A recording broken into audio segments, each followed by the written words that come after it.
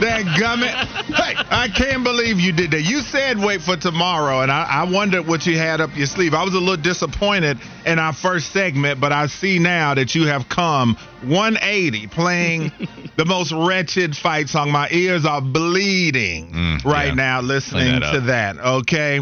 But welcome back to the Wes and Walker Show, Sports Radio 92.7 WFNZ. Keep those texts coming, guys. Listen, if anything, it makes it entertaining. I big up a game that I think my Deeks are going to win, or whatever the case, or one of us thinks our team is going to win a big game, and when it doesn't happen, listen, we know you guys are going to tune in. Not to say that's why I did it. I was about to say. But just saying, that adds to the juice of the show. It's for the people. That's right. I felt in my convictions that Wake could be a problem and present issues for the Tar Heels. But like I said, defensively, they came out and got the job done. So let's get it cracking. Let's go to the campus corner. Listen, we ain't hanging at the corner today. We in the dorm. They need to be in the practice facility right now. But North Carolina 9-0 at home this season, 8-0 for the first time in ACC play since 2015-2016. They took out my Demon Deacons 85-64. Carolina's seventh straight ACC win by double digits, the most since winning 10 straight ACC games by 10 or more points in 1992-93. They're doing some historic stuff in Chapel Hill. Wake Forest shot 35.6% from the floor, including 26.7% in the second half. They've held opponents under 40% in 23 of 38 halves and 10 of 19 games this season. RJ Davis dropped 36. Once he hit that three and started talking to the crowd, I said, oh, man. I was like, here we go. Elliot Cadeau made a season-high 7 field goals, scored 14 points. That's an ACC season high for him. Carolina is 165-69 now against Wake Forest, which equals the most wins by UNC against any opponent in their history, man. So I'll just take you through first half. I thought, hey, they're up 1. They haven't been shooting the 3-ball good. I was like, Wake is in pretty good shape, man. This one should go down to the wire. I didn't think the game was in the bag, but it's kind of like Alabama in football. It was like a python, okay? Carolina started wrapping themselves around us, and then every time we tried to breathe, it just got tighter. It just got tighter and tighter. And when they got up about 7 to 10 points, I was like, oh, boy, I don't know how they're going to pull this thing out. But like I said, I just think Wake, the ball gets sticky with too many guys, and that's one of the issues I feel like that they have as far as having 5 really good players in that starting lineup, but everybody's taking turns. And this Carolina team defensively, I mean, when you got a young freshman that's a hot shot like Elliot Cadeau out there playing the type of defense he plays, you know you got a strong defensive unit. And so I thought it was very impressive the way they came out and played. To be frank, I don't know when they're going to take a loss in the ACC with the way that they play, man. All right, so there are 3 things that I noticed about Wake Forest in this game, okay? You're right. You have been frustrated about their lack of moving the basketball. How about 3 assists for them last night? Unacceptable, man. 3 assists, okay? So not moving the ball well enough. There's 1. The second half letdown again after Steve Forbes laid into the Demon Deacons, having a terrible last 20 minutes against NC State that allowed the Wolfpack to come back and then beat them. Here is another last 20 minutes where Wake just doesn't show up. And then I even think defense altogether. Yes, specifically in the second half, but you guys let Cadeau get to the rim whenever he wanted. And it's not even like there are contested shots at the rim. Wes, how many open layups did you watch Cadeau hit last night? Did you watch RJ Davis hit? If Harrison Ingram was in there, he kept giving, he kept giving Hildreth the small celebration. Just you give him the basketball on the post, there's 0 help. So Ingram, he just banks it in over the left shoulder, cake, small celebration. Yeah. Over the left shoulder, cake, small celebration.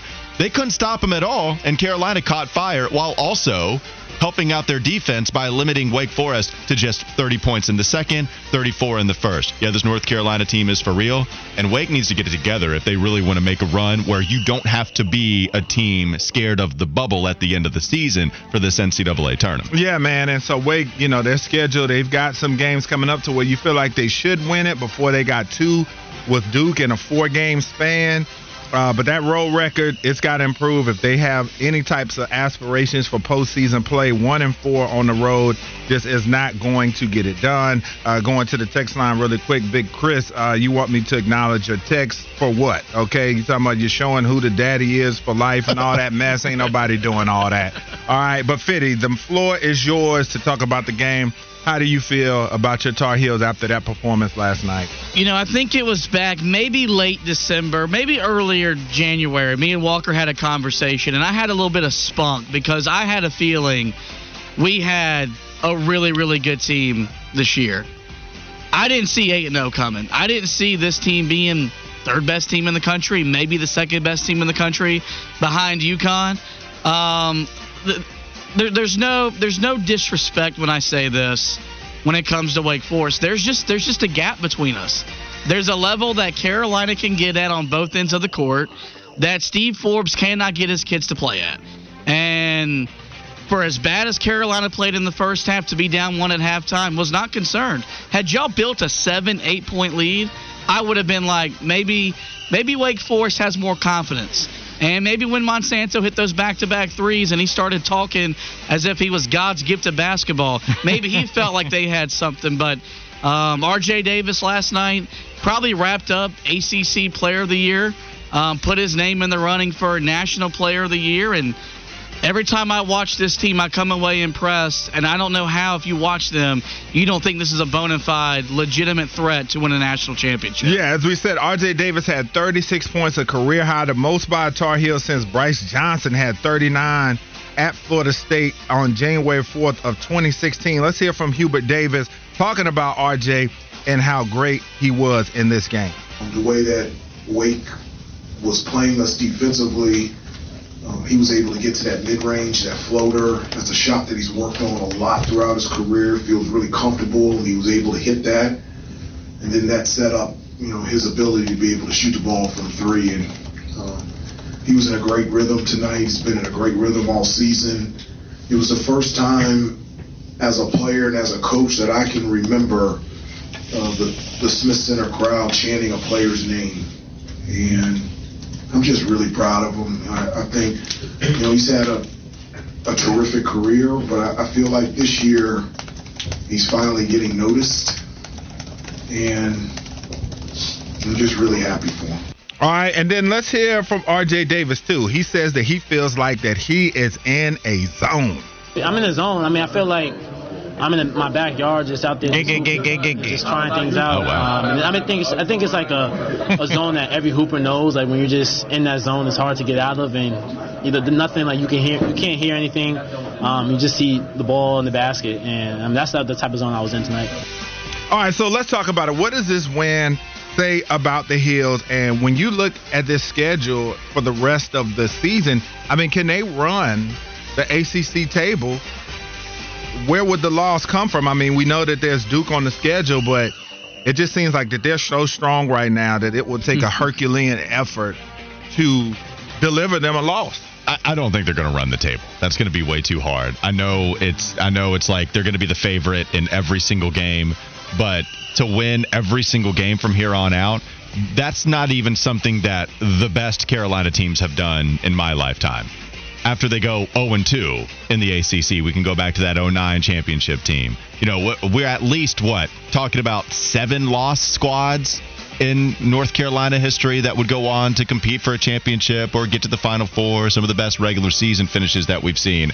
I do have to imagine that 1 or 2 losses is going to be coming to them. You do have Duke. You do got to go to Cameron Indoor. You do have to play them twice this year. You have a couple of road games coming up for you now at Florida State, at Georgia Tech. Yep.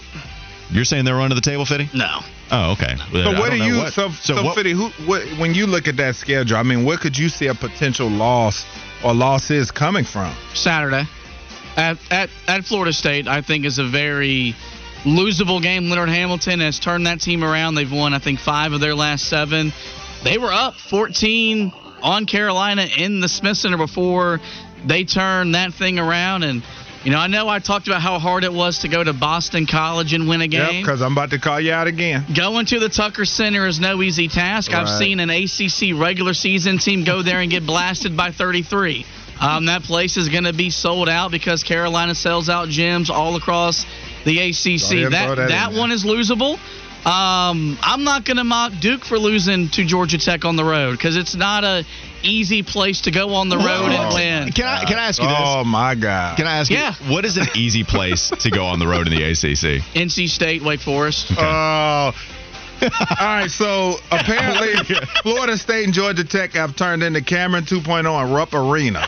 When Wake played at Florida State, I caught hell for that, and Florida State wasn't that good. Now, when I tried to say that Wake lost to a team that's up in the mix at the top of the conference and is having a resurgence, now all of a sudden they're a tough team, and man, Carolina's going to have to go in there and give an A effort, and it's going to be a hard place to play. Man, I tell you, the contradictions never stop with this guy. It just never does. Wes, I love you, my man. You've been around. You've been around the block, literally. Yes. You know that teams don't get up to play the black and gold the way they get up to play the baby blue.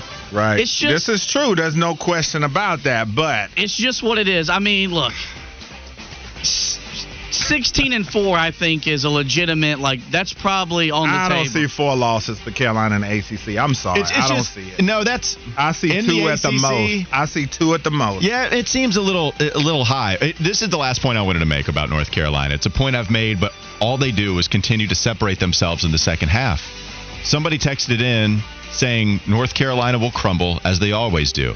Well, all right. As they always do is interesting. Maybe you just 2 years they played for a national championship. They always crumble. Right. Maybe you want to, even if let's try to make that statement make sense and just apply it to last year, because that was true last year. They did always crumble last season.